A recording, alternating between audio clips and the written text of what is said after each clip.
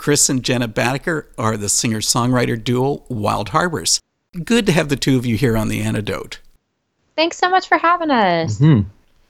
Wild Harbors is putting out your very first EP. You're a new artist, but the songs make it clear that the two of you have a big music background. What's the story? Do you want to start? Sure. So we both grew up loving music, but of very different kinds. I kind of grew up more in musical theater and jazz and some folk and things. You know, people will ask you, when did you start singing? And for me, I just always have. There wasn't really a beginning to that. But studied voice in college, studied music in college somewhat. And yeah, just kind of kept plugging away through that. Yeah, I didn't grow up with a, quote, musical background, except to say that I just loved listening to music growing up. And it's the same where I don't really remember when I started singing, because I probably started singing into a lampstand in my bedroom when I was 12, like in a really bad way. But we started performing in college, I think around like 2005 or something like that. And again, probably in a really bad way. Oh, yeah. So that was sort of the beginning for me, loving music growing up and always appreciating it, but then not really getting into it probably until around college. Yeah. We started playing music together with some other friends, basically at a event that they were having on campus, and they needed a house band for it. And I thought that was the perfect excuse for me to be able to sing all my 90s cover songs that I loved, like my Lisa Loeb and everybody. And called Chris, we were friends, and said, hey, I need to talk to your roommate because your roommate plays guitar and I need him because I don't play anything well enough. And Chris I kind of hijacked it. I said, I will let you talk to my roommate who plays guitar if you will agree to let me join your cover band and let me throw in all my Green Day covers. So I kind of forced myself into that whole performance by just putting my shoe in the door. Yes, you did. So we played for years with other friends. And then eventually all the friends who played instruments moved away or studied abroad and things. And we started figuring out, wow, I guess we need to figure out how to play these things a lot better if we want to keep playing music. Yeah, so we did, and slowly but surely started to do so. So then the personal life aspect intersected where we were friends all through school, and while we were playing music together in different capacities, we dated after I graduated from college, and college is where we met each other.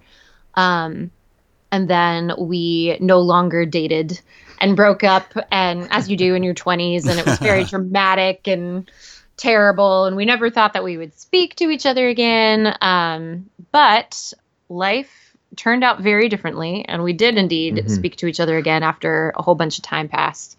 And that was when we started playing music together more concentratedly as a duo. So that was in like 2010. Yeah, somewhere around there. Yeah.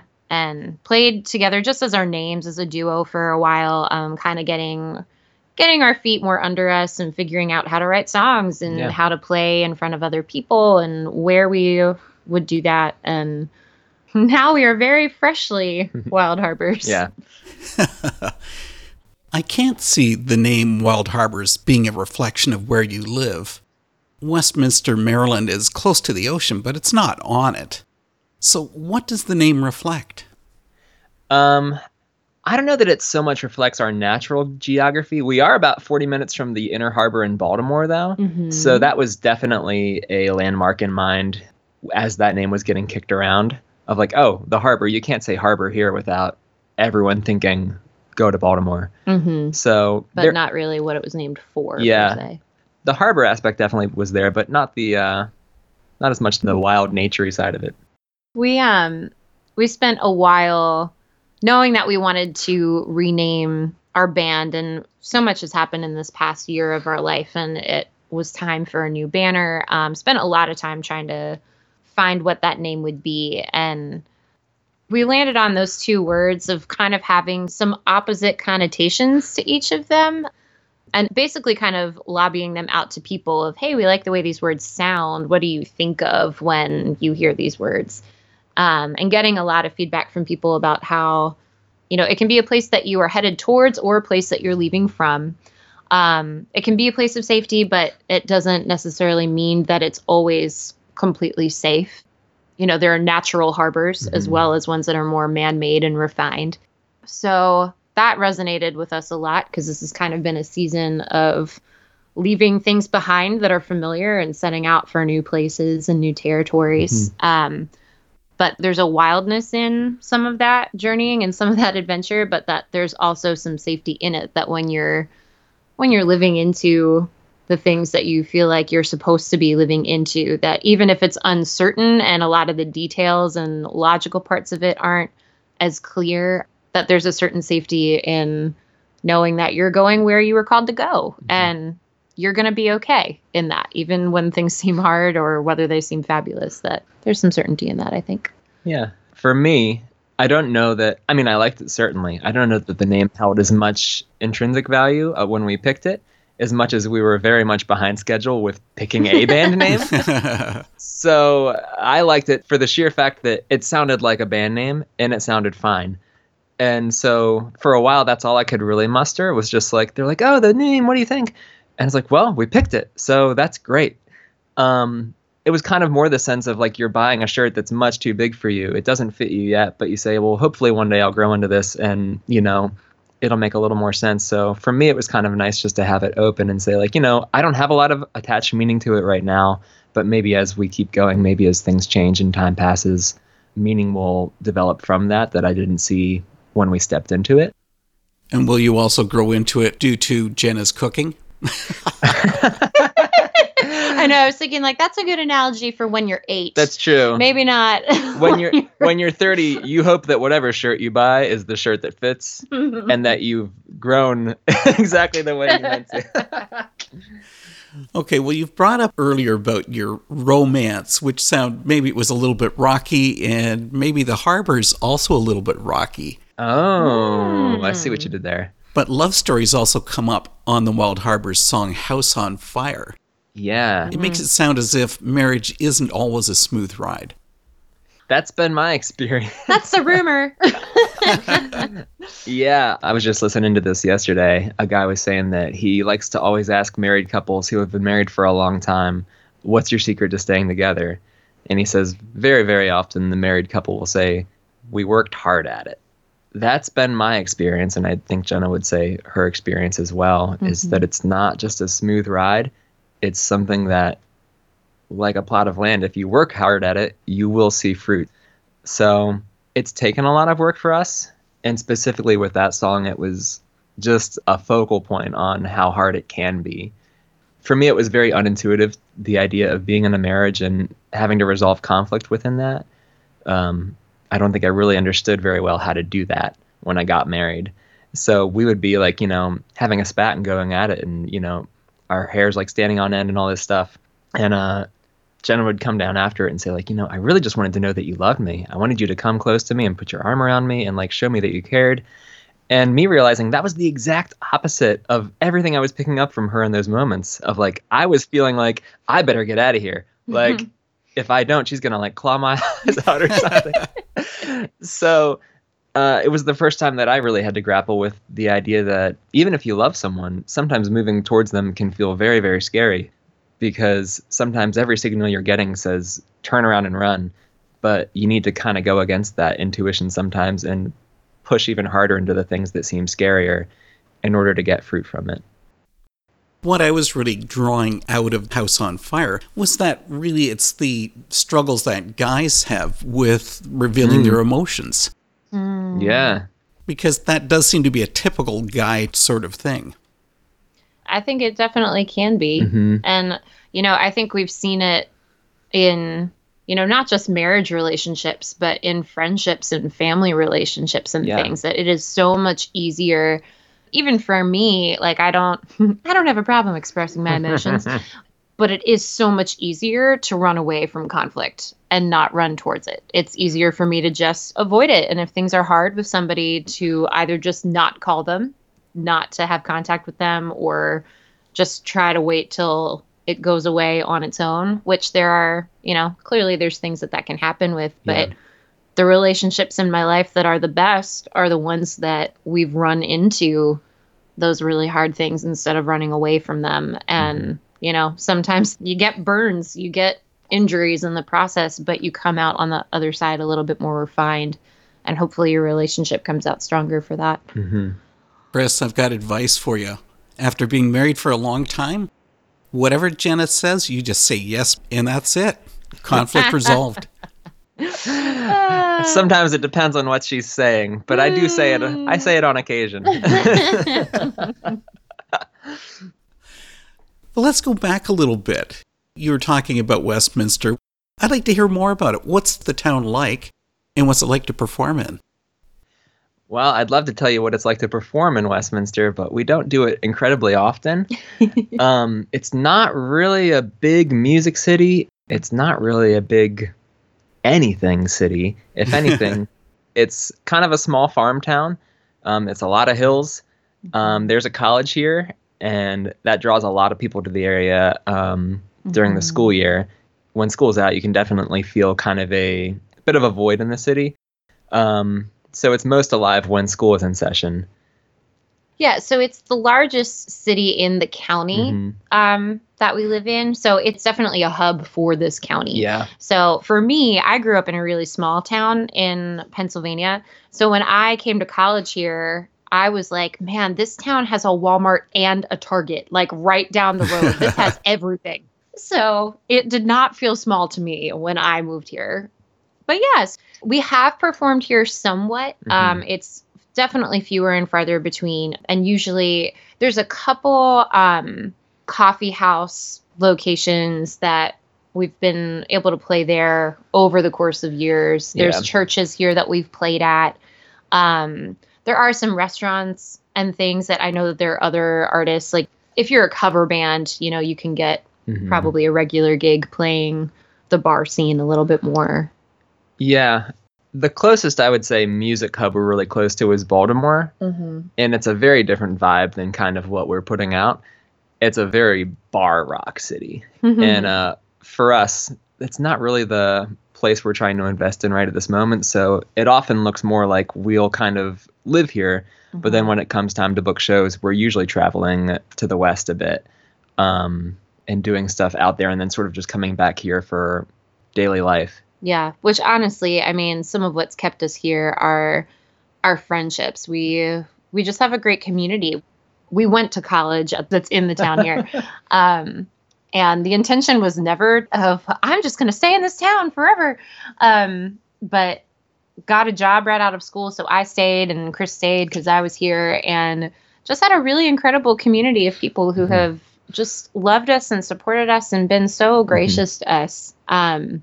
And so we may not stay here forever, but I mean, that has certainly given us a reason to stay thus far. And it's a really sweet town. We live really close to Main Street and we can walk to our favorite bakery that's on Main Street. They have all sorts of fun seasonal events that go on when the weather's nice and at Christmas time, like they'll close down the Main Street for all sorts of different like festivals and things. And that's grown as we've been here. A friend said to me, like, your town's kind of Stars Hollow-esque for all the Gilmore Girl fans, which I hadn't seen at the time. Like, okay, I don't really know what that show's like. But then I watched a little. I'm like, okay, it's not as tiny as Stars Hollow, but I can totally see the whole quaint, historic downtown. It's definitely nice. It's been nice, too, as we've kind of worked further away with music things and gotten little glimpses of the communities that exist outside of our city to be able to come back here and say more of like, all right, like we don't have to sit around and imagine like, what if we could be a part of these communities somewhere else? Like we can start finding people that do what we do here in Westminster. So that's been nice just to even more recently, like be really intentional about looking for people in our area who do music and being able to say things like, hey, why don't we just meet up once a month? Like we can have some tea and talk about songwriting and play some music together in a really informal kind of way. To build some artistic community here where we live has been a really cool blessing about this place too. Prior to our interviews starting, you'd mentioned that you're going to be playing at Creation Fest, one of the larger Christian music festivals. Artists that are bringing their music with a Christian perspective are the main part of what this show is all about. How does faith work its way into your music? For us, well, for me at least, I won't claim to know everything in your mind, but we are Christians, and that means that the music that I write is going to be influenced by that. And I think that I have always kind of lived in a space of wanting to see really good art being made and wanting to write songs that resonate with people as true, with people who would potentially be a part of the church and believers, or potentially with people who are not. I think there's this idea of Christian music and what that means and what that looks like. And it's such an ongoing conversation that we're having with each other and with other artists that we know.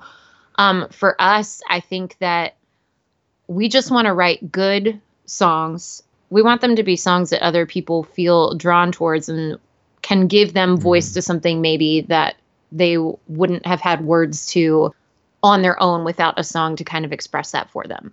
Hoping that could happen, whether it's inside a church or outside of a church. So we don't write in a way that would be foreign to someone who's not a believer or someone who's not part of a church. Most of our lyrics and most of our language is something that we at least strive to make more universal. Like what we're saying isn't compromised or watered down.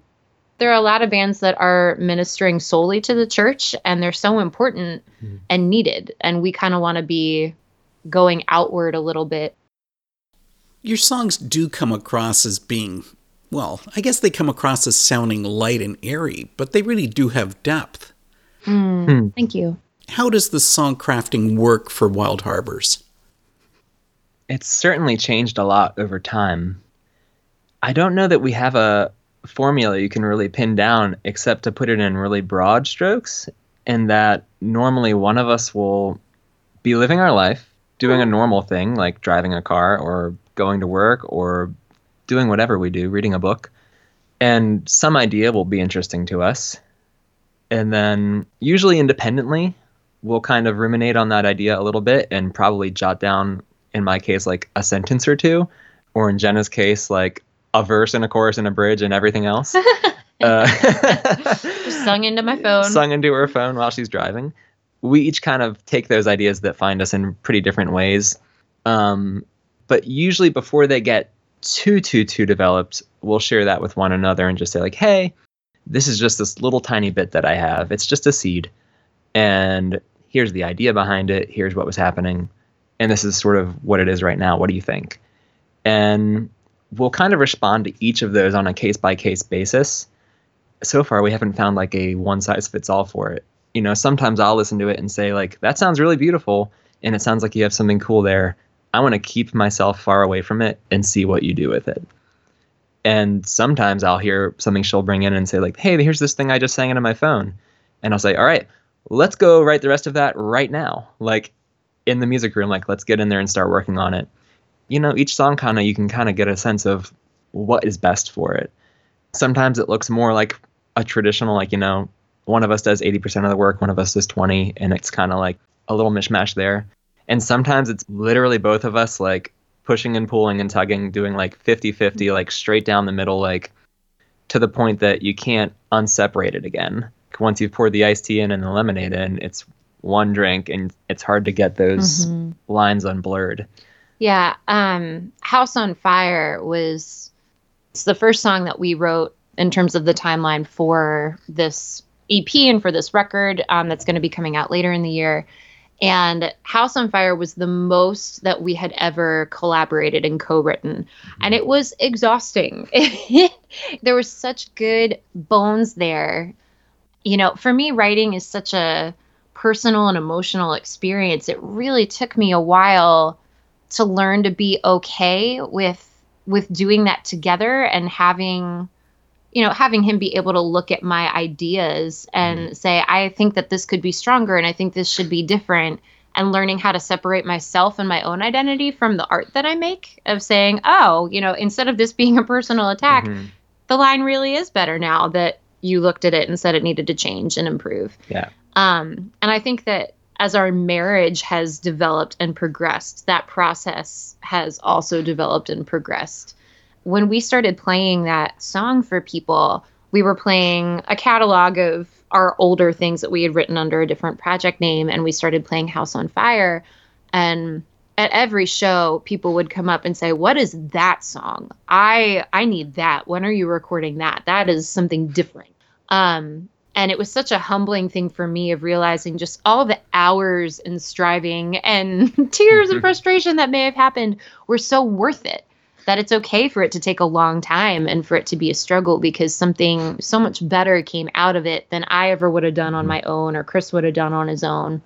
And it really kind of lit the fire, so to speak, pun not intended, to continue writing like that, to say, all right, here you go. Here's my unfinished fragments. Let's fight the good fight and make these things better together. Yeah.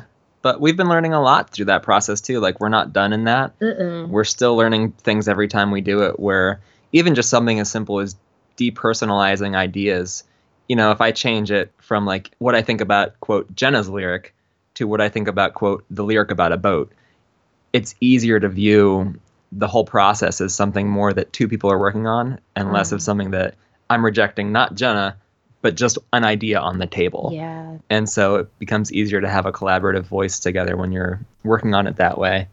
But yeah, we're just always learning things about each other and about the process through working it. Another great outcome from that songwriting process is the single Monument.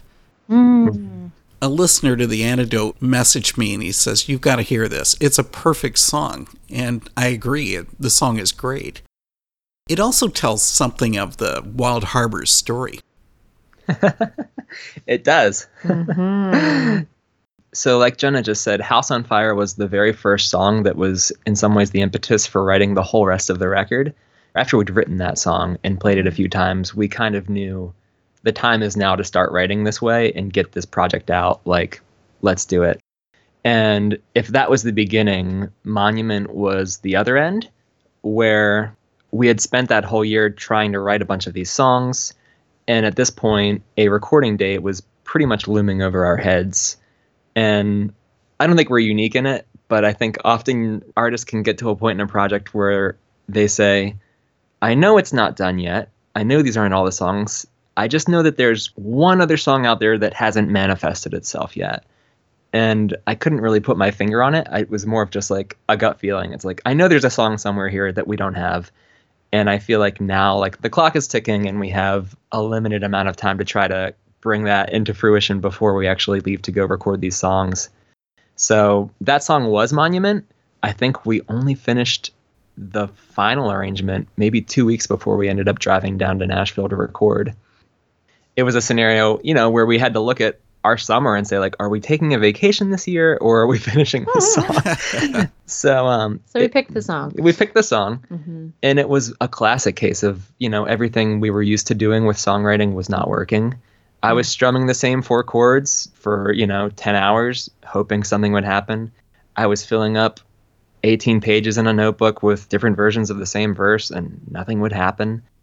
So for me, it was really a lesson in surrendering control, and that when I finally made a space that Jenna and I could get together, and I allowed her to say, like, what if I just go over your notebook and I put some of these words that you've written, like hundreds of, into some sort of order to start from, instead of me saying, like, oh no, but I have a vision for it and I have an idea of what I want.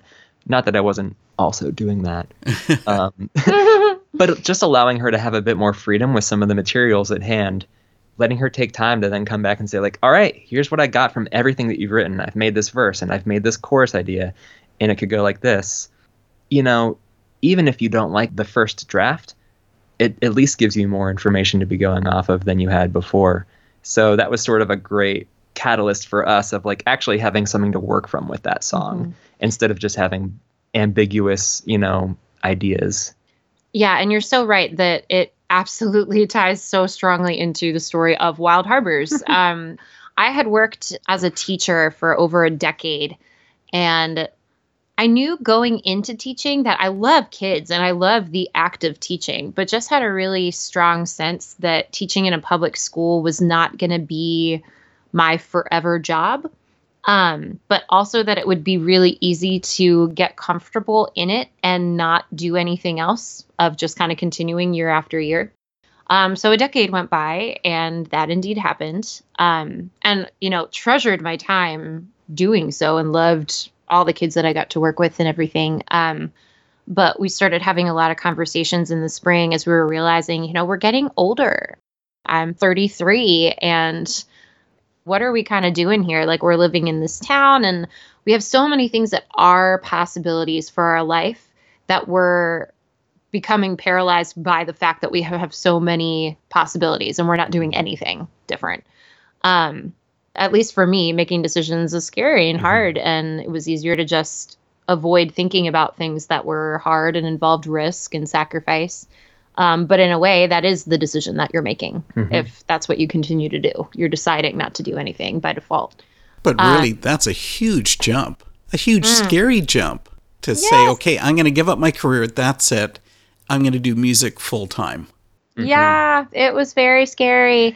And from the faith side of things, when the initial kind of conversation, when the particulars got down to it of, okay, we have a chance to make a record, but we physically can't with my schedule as a teacher. I will have to leave my job to do this. And finally praying specifically of, hey, God, should I leave my job to go make this record? Then resulted in a week or two of crazy signs, like conversations with people who had no clue what was going on, that were speaking things into our life.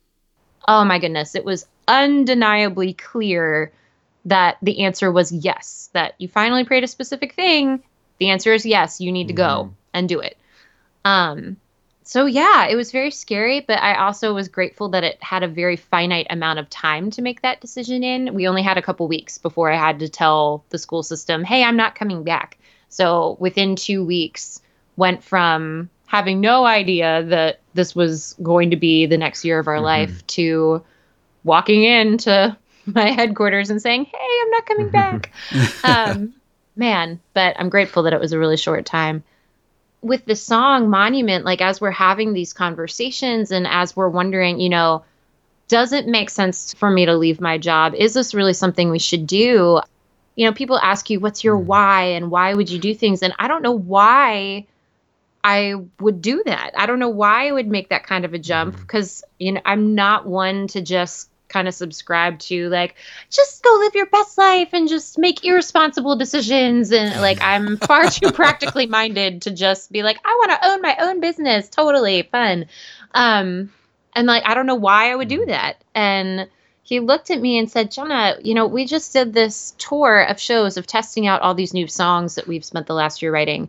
And at least 4 times during those shows, did you turn to me after we played a song, after you had a conversation with someone who's so deeply connected to what we'd written about, that you turned to me and said, this is why we do this. And you were electrified in those moments and you felt really alive and you told me why. And I was amazed because he was so right. But those were the very first things to go out of my brain when I got scared and when I started to look at the details of how this would be really difficult. So we talked with a friend of ours about that concept of like, wow, I forgot all these things. And she said, well, that's why the Israelites built monuments, because they were such a forgetful people. And every time God did something significant in their lives, they would name the place, they would build an altar, they would build a monument so that they would come back to it and be able to see it and have that physical remembrance of what had been done and what had happened. And that's when Chris said, that's the song. That's what we got to write. That's what we're missing. So yeah, we spent those few weeks of trying to flesh out that idea. And man, it has so been the song that we have needed as we made this jump. Because at that time, it was the exhilaration and excitement of, oh my gosh, we've made this life-changing choice and we're going to make this record and do music full time. And wow, this is really thrilling. And then you get a few months in and it gets really hard where I'm sitting alone in my apartment. Like, what do I even do with myself right now? Where are all the people? I'm lonely. What's happening? And like, yeah, I have needed that song so much to remind me, hey, look back. Look at the moments where you were certain that this was the right thing. Because just because it gets hard doesn't mean that you're not called to it anymore and doesn't mean that you made the wrong decision. For sure. Well, you did this just so that you could talk to some old person in Canada on radio. There you go. Yes. It's true though, to answer the question 20 minutes longer than you asked, but but like if you think of it, in some ways we had this big decision to make, and you could say we were making a big pros and cons list about the whole thing.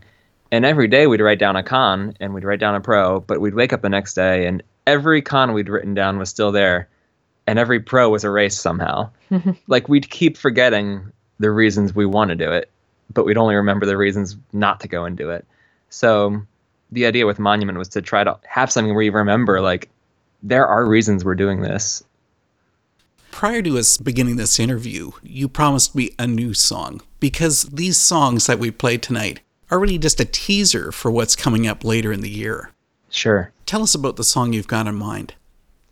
Yeah, so your sneak preview is the song Abigail, which is a song that has been so beautiful to see so many people connect with as they've heard it played at a show. So this is a song that came out of a very, very dear family friends of ours. It's those friends who have become like family to you. And we have just treasured getting to know them and being included as part of their family and learning about everything that they went through with one of their daughters. So they have an older daughter, and then they have twin daughters, and then a younger son. And we had heard for years that one of the twins was a miracle baby, but didn't really know much beyond that. One day I was spending time with the mom in this family, and we had the opportunity for her to really go into detail about why Abby was a miracle baby and everything that had happened. The twins were born very early, and the doctors were preparing her and her husband of saying that your child may not live. This is not looking good. And just, oh my goodness, the agony of that and the terror of that. She just described it in so much detail, and she talked about how she prayed the prayer of Hannah, who is the person who pleads with the Lord and says, if you spare my child, I will dedicate his life to you. Anastasia prayed that over Abby and said, Lord, if you spare my child, I will absolutely dedicate her to you. Yeah, just really on her hands and knees praying for her life to be spared. And beautifully, God did. Abby pulled through when the doctors did not think that she would be able to. And she lived and breathed and moved and grew. And then years later, they found that she actually had had a heart condition this whole time. It had been noticed, but not focused on because they were trying to just keep her alive. And so it's years later, she's maybe 9. They realize that she has this heart condition, and they need to do surgery to repair her heart that has been working overtime for years and years. And yeah, just Anastasia and Barry realizing that, you know, their daughter, that they thought they were out of the woods. They thought that their prayers had been answered, and that was the end of that part of the story, that she really hadn't been fine this whole time, and that they could lose her all over again. And reliving through that, again, so beautifully. The surgery was successful, and she's great. She's doing wonderfully now. So I came home and I relayed all of that to Chris. Yeah. For me, learning that story triggered empathy for me in a really personal way. Like when you know someone and realizing that this person you've known for years was just, you know, a breath away from death and you had never known this whole time. For me, it was so striking that I just took for granted that her life existed. And when we went to finally try and get some writing done, it turned out to be the only thing I could really keep thinking about. And was not as much a song where I felt like we were creating a thing, as much as we were kind of reporters, just trying to document almost verbatim what that story we'd been told was, and then just put it to music. We'll play Abigail in just a moment, but a final thought.